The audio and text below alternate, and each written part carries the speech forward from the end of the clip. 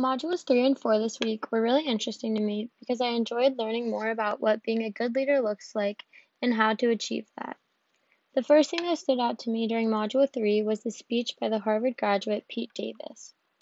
He discussed how having a lot of options is not always a good thing, and he used trying to find something to watch on Netflix as a small scale example of this, which was super relatable. Though it can seem like a good thing, it's easy to get overwhelmed when you are presented with a lot of options, and it can lead you to stretch yourself thin or to become uninterested in the choice that you make. He explained that making a commitment to one option can actually make you more successful, dedicated, and happy overall.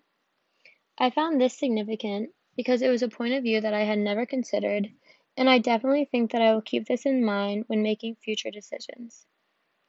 Another concept that I found important was creating a vision, which was discussed in Module 4. A vision is a mental model of an ideal future state that can be generated by an individual leader or crafted by a team working together. This is different from a mission, which is basically how a vision is achieved and what people have to do to get there.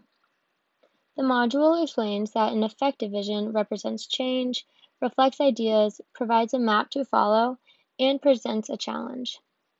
I think that I found this to be significant because I knew what the idea of a vision was, but I never knew the value of one or the elements that make one up.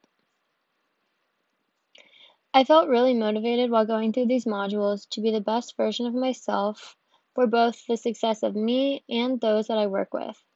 Specifically, learning about teamwork in the Module 4 instructional video has encouraged me to work effectively with the people around me.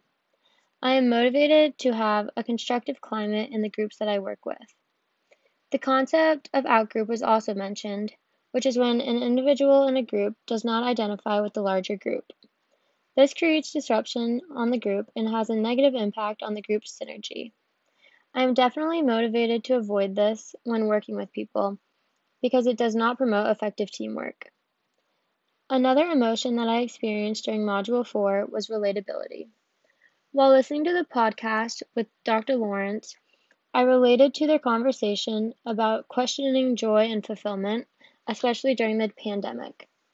This is something that I feel like I am reflecting on while I am abroad because I almost have a break from the real world and my life at home, which is giving me time to think about what I'm actually passionate about. Something that I'm curious about is achieving consciousness of self, which was discussed in the Module 3 instructional video. It was mentioned that consciousness of self is having an awareness of your personality, such as your talents, interests, aspirations, values, self-concepts, limitations, and dreams, and being mindful about your actions. It is possible to develop this by challenging your experiences, reflecting, and being open to feedback. What I am curious about is how to know when the consciousness of self is actually achieved in an individual or if it's an ongoing process. In Module 3, the Johari window concept stood out to me.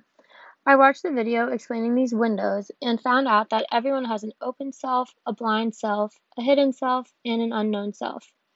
Being aware of this unknown self has encouraged me to take steps towards expanding my open self window, towards opening my self window and shrinking my unknown self window by discovering more about myself.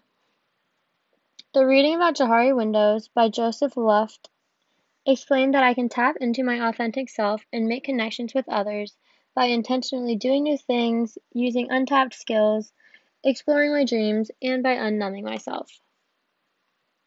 I think that these modules were really applicable to the experiences here in Lugano because we are all working with our Africa groups on grant proposals. Our Africa groups all have visions and they're going to take a lot of teamwork. In Module 4, I listened to the video of Simon Sinek discussing what it means to have a meaningful vision. He says that a meaningful vision must be resilient, inclusive, and service-oriented. For a vision to be resilient, it must be durable and be able to sustain change. For it to be inclusive, it should be accessible for anyone who wants to contribute. And for it to be service-oriented, it must not only benefit the contributors. I think that this is really important to keep in mind when working on these Africa grant proposals. Something else that I'm going to be able to apply to my study abroad experience is the Strengths Quest assessment. My top 5 strengths were adaptability, discipline, positivity, developer, and woo. According to the assessment, this means that I like to go with the flow, I thrive with structure, I'm enthusiastic, I see the potential in others, and I enjoy making connections with others. I would say that these strengths are all being put to use here in Lugano. For example, I have to go with the flow when it comes to planning weekend travel. I have a routine when it comes to class and homework. I'm excited to try new things in different countries, and I am meeting and learning about so many new people on the trip. I think that being aware of these strengths will help me thrive while I'm abroad. Thank you.